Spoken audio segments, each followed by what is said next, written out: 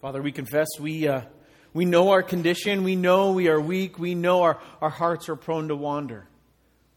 And so we agree with the prayer we just sang that you would, in your goodness, bind our wandering hearts like a big chain, that you would fashion our wandering hearts to you in your goodness, that we might not wander, that we might rest secure in all that you are and all that we are in you. And help us to believe in our unbelief. Help us to trust in you rather than in our own strength, as I am tempted to do even this morning, as we are tempted to do as we come in here and try to muscle our way through whatever it is we're going through.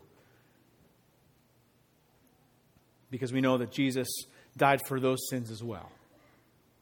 So encourage our hearts this morning through your word, by your Holy Spirit, that we might be fashioned to look more like Jesus.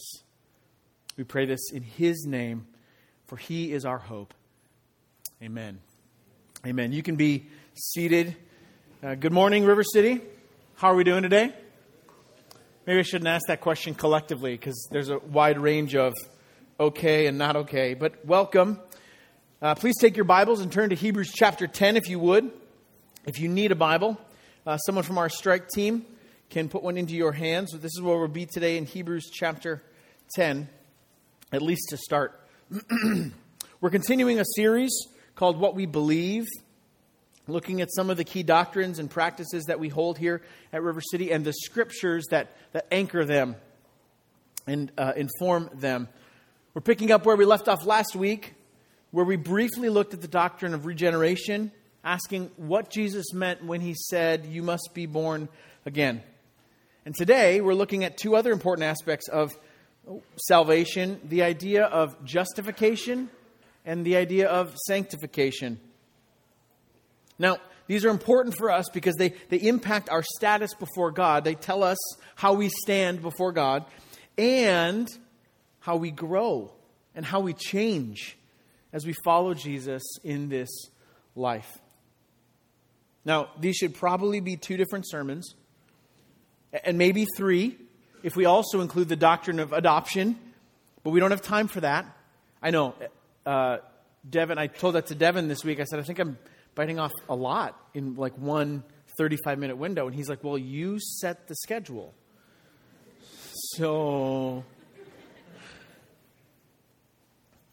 But I think there is value in us tackling them together. And here's why.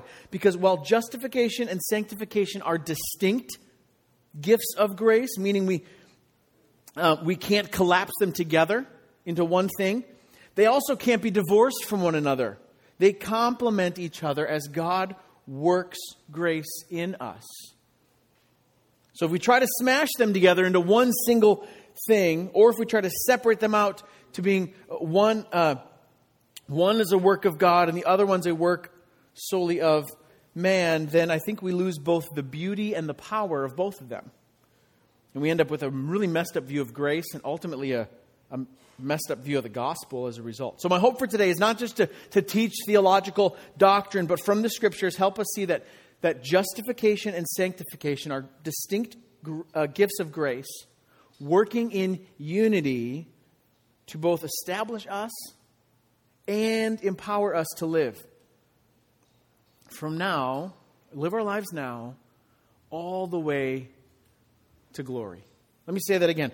Justification and sanctification are distinct gifts of grace working in unity to establish us and empower us as we live now and all the way to glory.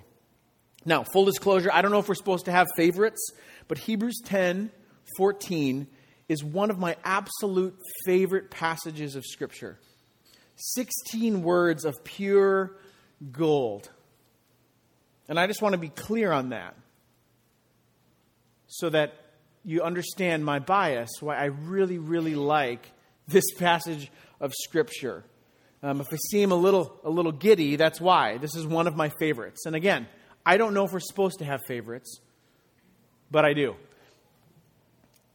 And I think that Hebrews 10, if we start back a few verses forward, Hebrews 10, verses 12 through 14, is a really helpful framework, if you take those verses as they are, for understanding both justification and sanctification, how they're distinct and how they're connected, all in one verse. And that's part of the reason why I love it so much. So let's read Hebrews chapter 10, starting in verse 12 together. This is the word of the Lord. But when Christ had offered for all time a single sacrifice for sins, he sat down at the right hand of God, waiting from that time until his enemies should be made a footstool for his feet. For by a single offering he has perfected for all time those who are being sanctified. May the word of the Lord accomplish its purpose in and through us this morning. Amen. And maybe you can see it already, but here's how Hebrews 10:14 breaks down into its parts. He, Christ Jesus, has perfected for all time. There's our inroad to the idea of justification, which we'll get here in a second. Those who are being sanctified. And I like that because it just uses the word for us. There's our sanctification. So we're going to look at each one in their distinctions and how they work in unity to bring us all the way to glory. First, let's look at the word justification. I know I've used that word like 10 times now and I've not defined it. Partly because I want to get it into your ears a little. But here's a simple way to understand it. Justification is a legal declaration. It's a statement that the sinner is declared righteous before God. That's it. It's a statement. It's a declaration. It says, you who were once a sinner, as you now stand before God, you are counted righteous. So when we read in Hebrews 10 that he has perfected for all time, we get this sense that there's this perfecting work. Something has happened in the past to make this a reality, make this possible. Justification isn't the process itself, it's just the declaration that the sinner has been made righteous or perfect or upright. And this is important because it puts the cause in the right place. This word translated perfected that we have in Hebrews 10 is the same Greek word that Jesus used on the cross when he cried out, "It is finished." That word finished is the same word that the writer of Hebrews uses here for perfected. It's done. It's complete. The work is perfect. And this phrase, he has perfected, in Greek itself, in the grammar, is, here's the nerdy, if you like speech, here you go. It is a perfect active indicative. Now, that might not mean a lot to most of us, including when I was doing some study on this. I'm like, okay, help me understand why I just read that to all these people.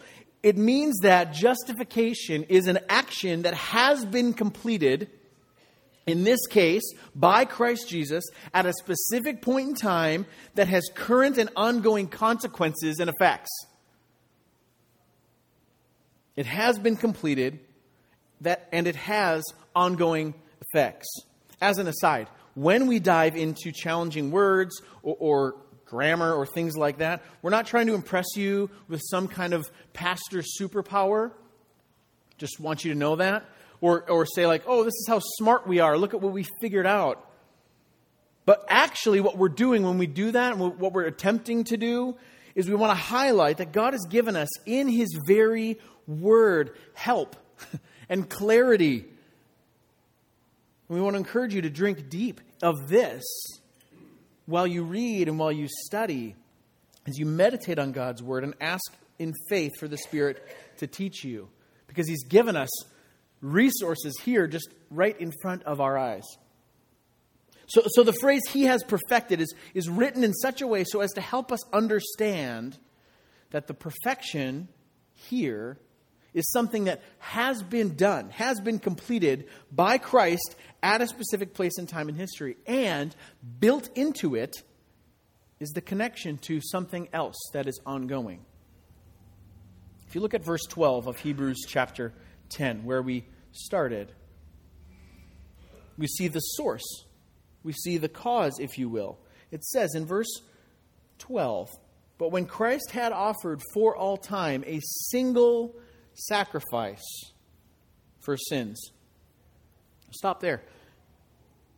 The doctrine of justification simply says that God declares the sinner to be righteous based on the perfect obedience of Christ Jesus.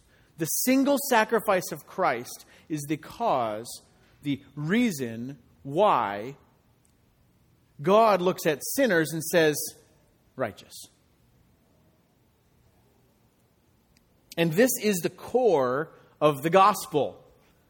That God saves sinners. Not because of works done in our own righteousness, but according to God's mercy. And we received God's free gift of salvation by faith. That's why this is so important. This is the core of the gospel. We are here because Jesus Christ rescues sinners. Not because of the things that we do, but according to His perfection and according to His own mercy. Pastor and theologian Charles Simeon says this about justification. Justification by faith alone is the hinge upon which the whole of Christianity turns. It's kind of the linchpin. Our standing with God or before God is the linchpin to ultimately to our relationship with Him, which affects our now and it affects all of our life, all through eternity. And it means many things, but here are three things of what it might mean for us.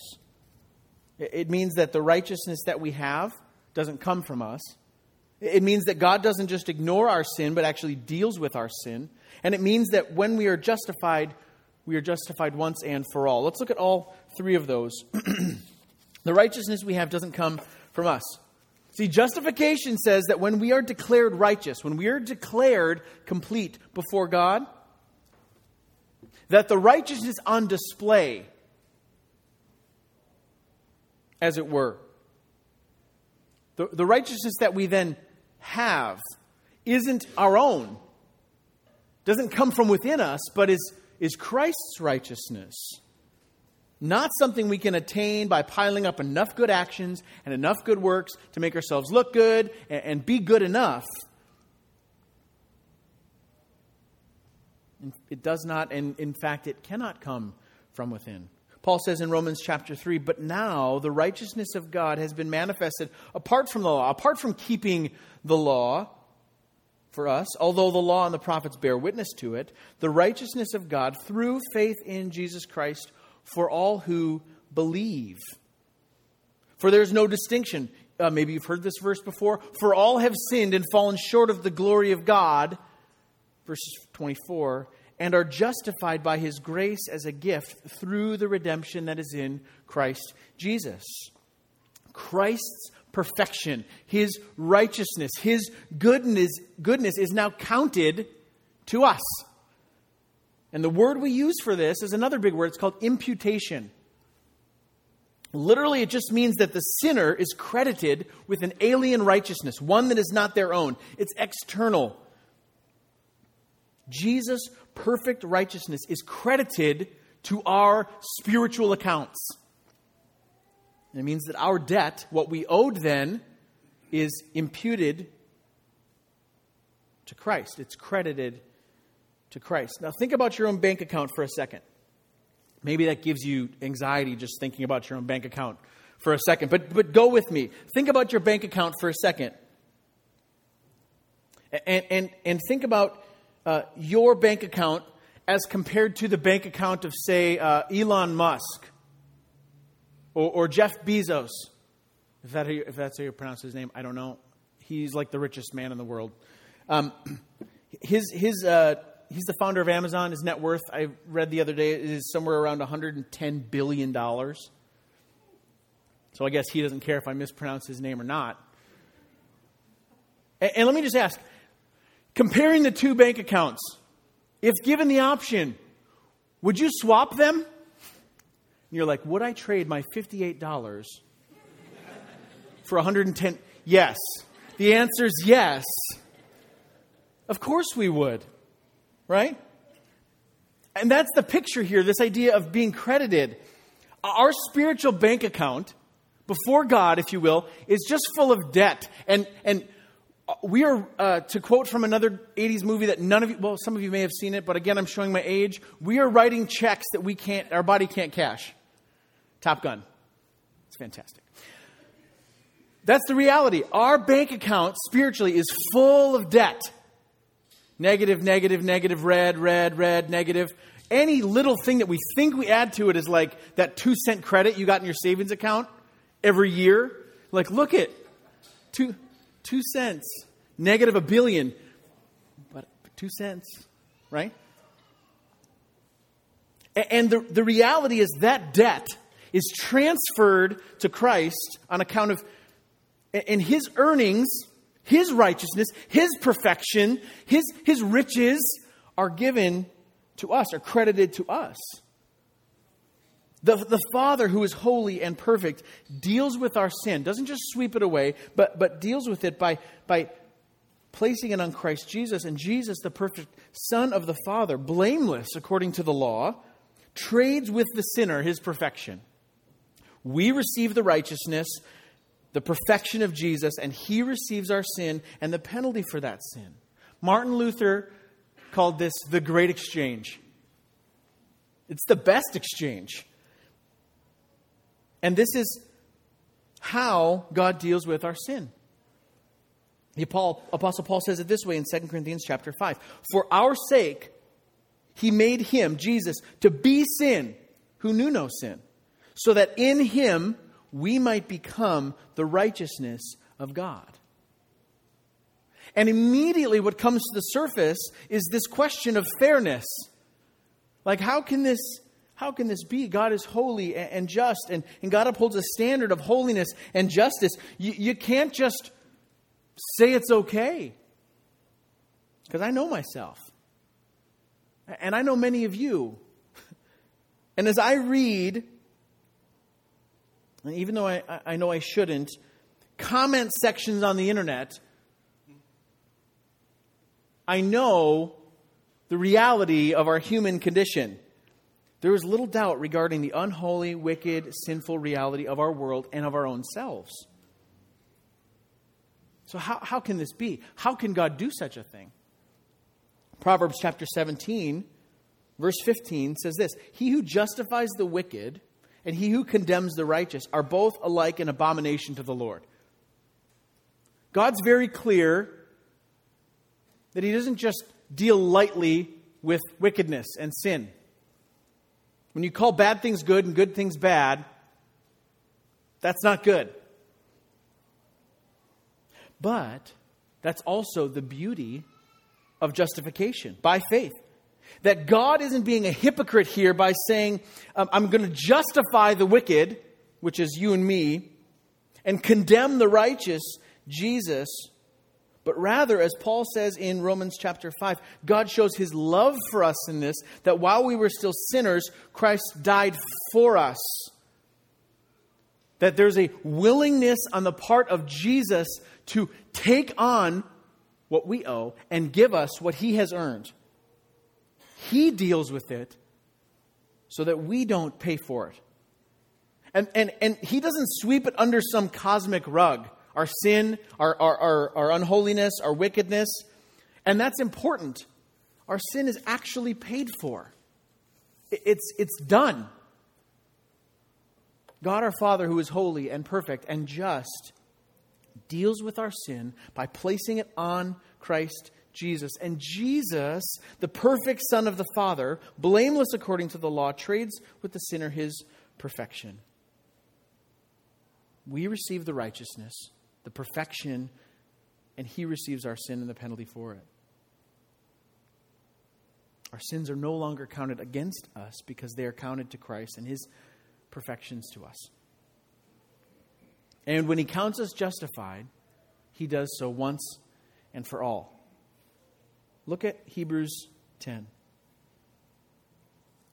For by a single offering, verse 14, verse 12, he offered for all time a single sacrifice. When Jesus on the cross cries out, "It is finished," he meant that. Jesus doesn't have to offer that sacrifice again. It's done. And this is an important detail for us. When we are convicted by the Spirit of God over sin, when we confess our sin, when we repent, when we seek forgiveness, Jesus isn't being re-crucified, and we aren't re-justifying ourselves. No, we are acknowledging in our confession, in our humility, in our gratitude to God for His mercy to us, we are confessing and we are acknowledging that all of our sin, past, present, and future, has been nailed to the cross, and we bear them no more. Praise the Lord, O my soul. And it's because we now stand justified in the righteousness of Christ that we can come boldly to the throne of grace, knowing that we will find help in our time of need. He will not reject us, because when He sees us, He sees the perfections of His Son, so He welcomes His children. So let me ask, do you actually believe that what Paul says in Romans chapter 8 is true? That there is therefore now, right now, no condemnation for those who are in Christ Jesus. That right now, if you belong to Christ, that you do not stand condemned by your sin. Do you believe that when you trust in Jesus by faith, when you actually trust Him, do you believe that all of your sin, all of it, was paid for by Christ on the cross? Or that there's still a little bit of sin that you need to pay for yourself? Or do you hold yourself, or maybe other people, hostage? That you or they need to maintain a certain level of moral respectability before you or they would be deserving of mercy? If yes to any of these, can I just say that you're missing the beauty of God's grace on display in justification? That God would declare the undeserving sinner righteous. Yes, it is shocking. And it should be. Because it's the heart of the gospel. And it's connected to sanctification. So that was a brief overview of justification, and there's depths there. We'll talk more about that. And it works with sanctification. Look again at the Hebrews passage. By a single offering, verse 14, He has perfected for all time those who are being sanctified. If justification is a once-for-all declaration of righteousness, sanctification then is the process of the Holy Spirit working in us, enabling and empowering us to actually become more like this Jesus, whose righteousness we stand in. The word sanctify literally means to set apart or to make holy. And there is a sense that we are at once set apart, that God has called us and set us apart and has made us holy and is making us holy. He's not done with us yet. Amen. Like if this was done, there's no hope for anybody. He's not done with us yet. And in this instance, we're talking about the process of being made holy. And we ask the question, okay, how does that actually happen? If justification tells us we're saved from the penalty of sin, what sanctification is saying is that we are saved from the power of sin. In one sense, we are declared righteous, and in another sense, that which held mastery over us is now broken.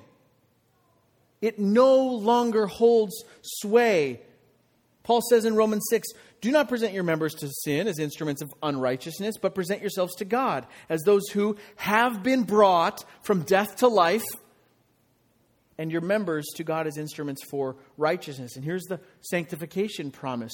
For sin will have no dominion over you, since you are not under law, but under grace. Sin no longer has dominion, which is power or authority, rule. Sin no longer has rule over you. Sin's power over the Christian is canceled. And if the power of sin is canceled, we are then free to live according to the righteousness, Christ's righteousness, that we now have. In our sin, we are free to live according to our sin, to the master who ruled over us, the old self, death, sin, the flesh. But if we have been brought to life in Christ Jesus, regeneration we talked about last week, if we are declared righteous and we are given Christ's righteousness, now we are free to live according to that righteousness, opposed to what we lived in before. And Romans 6 says, you have been brought from death to life, and then says, so now present yourselves to God, according to your new life in Christ. Notice there are commands here. Present yourselves to God. Don't present your members to sin. This is an active command. And these are all qualified. They're explained as those who have been brought to life. In essence, it's saying, now you live. Now be who you are now in Christ Jesus. Live according to who you now are in Jesus. Justification is working for us. Sanctification is working in us. And so here's what that means. There's a few things. It means that there is work for us. It means that we don't work in the same way that God works. And it means that our efforts don't earn us anything. First, that there is work for us. Now, you don't have to turn there, but you can to Philippians chapter 2. This is maybe my second favorite passage that gives a glimpse into sanctification and its connection to justification.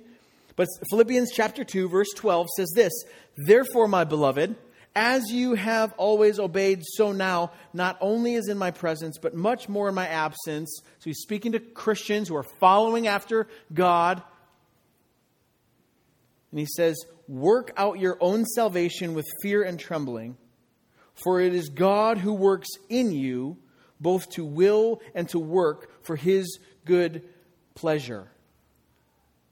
Maybe you've read this passage before. Maybe you've wrestled with it. Maybe it gives you a headache or heartburn, but I think it's pretty great. Paul's telling the believers in the Philippian church to work out your own salvation with fear and trembling. And the word here to work is to do. Do something. There's something here to do.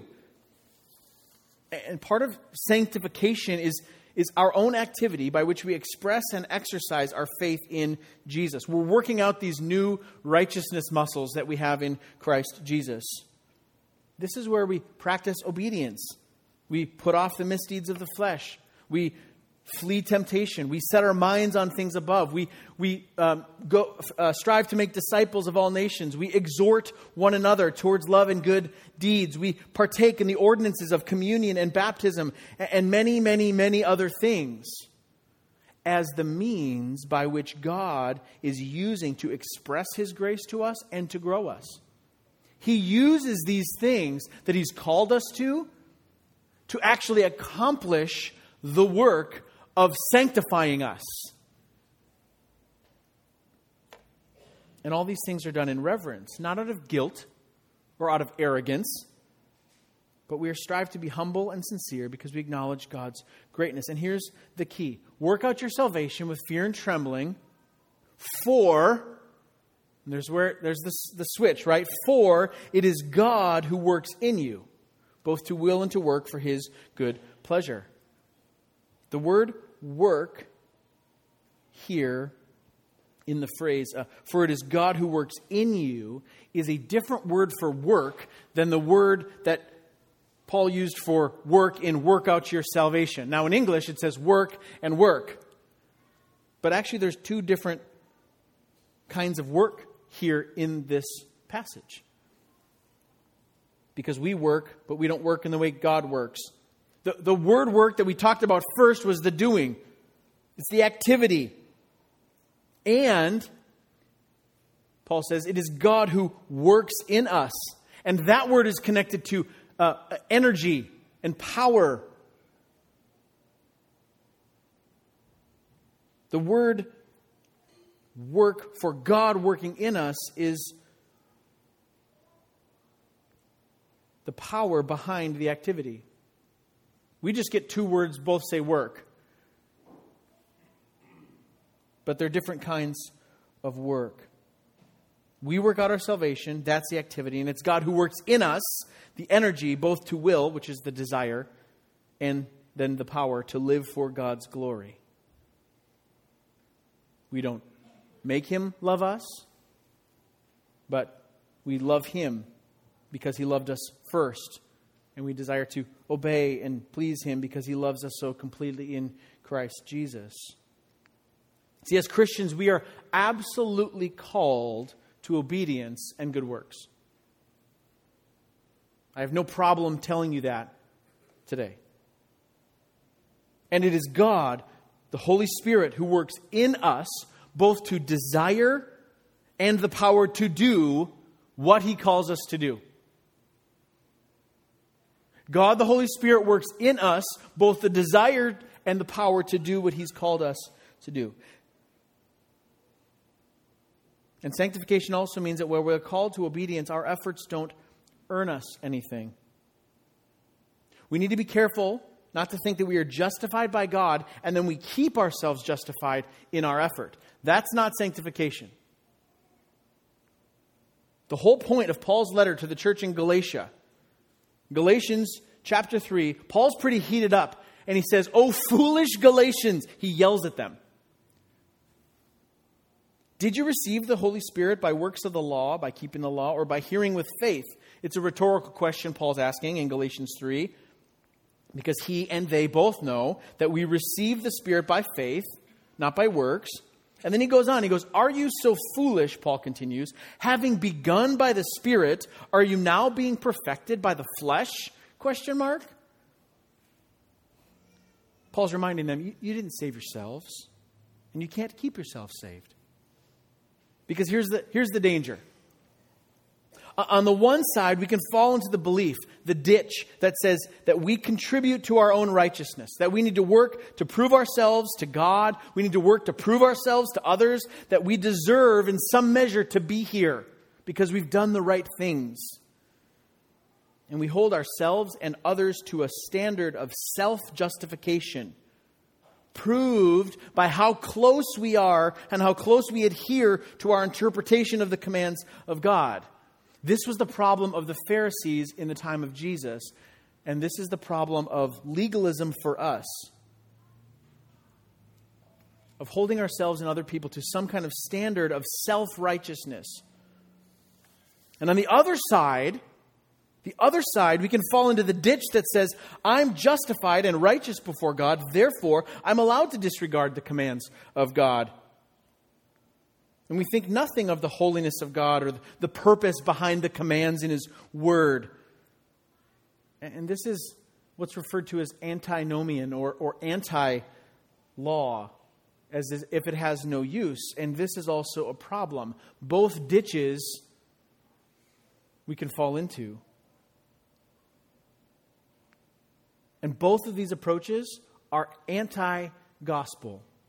Because both of these extremes deny the power of that gospel. See, the answer to both false beliefs, both that we contribute to our own righteousness or that we can disregard the commands of God, the answer to both of them is actually a better understanding of what the gospel truly is. The gospel says you didn't and cannot earn God's favor. You need a new nature. And that comes through Christ Jesus. Only in Christ are you a new creation. And the old is gone, the new has come, full stop. And the gospel also says that the Spirit, who is now in you, is at work to transform you and grow you and empower you to live as God calls you now to live. And in His power, we love and serve and proclaim and obey, working in us to live according to who we now are in Christ Jesus. In justification, we are established as now righteous, not with the righteousness of our own, but with the righteousness of Jesus, who is perfect. The Father looks at us like His children and sees the perfections of Jesus and calls us His beloved sons and daughters. And from that new righteousness before the Father, God the Spirit is working in us to empower us, to change our desires. And He enables us to pursue all that God calls us to as His own children. For by a single offering, He has perfected for all time those who are being sanctified. Would you pray with me? Father, we thank You that at the right time You died for the ungodly. That You came to those who were far from You, lost as sheep without a shepherd, to bring us into Your fold. Would You help us to see with clear eyes both the reality that we cannot earn 1 ounce of love or favor from You, but we are overwhelmed with Your love in Christ Jesus. That you cannot love us any further, any more, any deeper than You do in Jesus. And would You stir in our hearts by the Holy Spirit, because of who we now are, both the desire and the power to live as You've called us to live as Your children. To see the commands of Your word as no longer burdens that we have to carry to get up the hill, but as beautiful and working in us to transform us for our good and for the good of those around us. Encourage our hearts this morning as we come to the table. Meet us in our need and equip us for all that we need. We pray this in Jesus' name. Amen.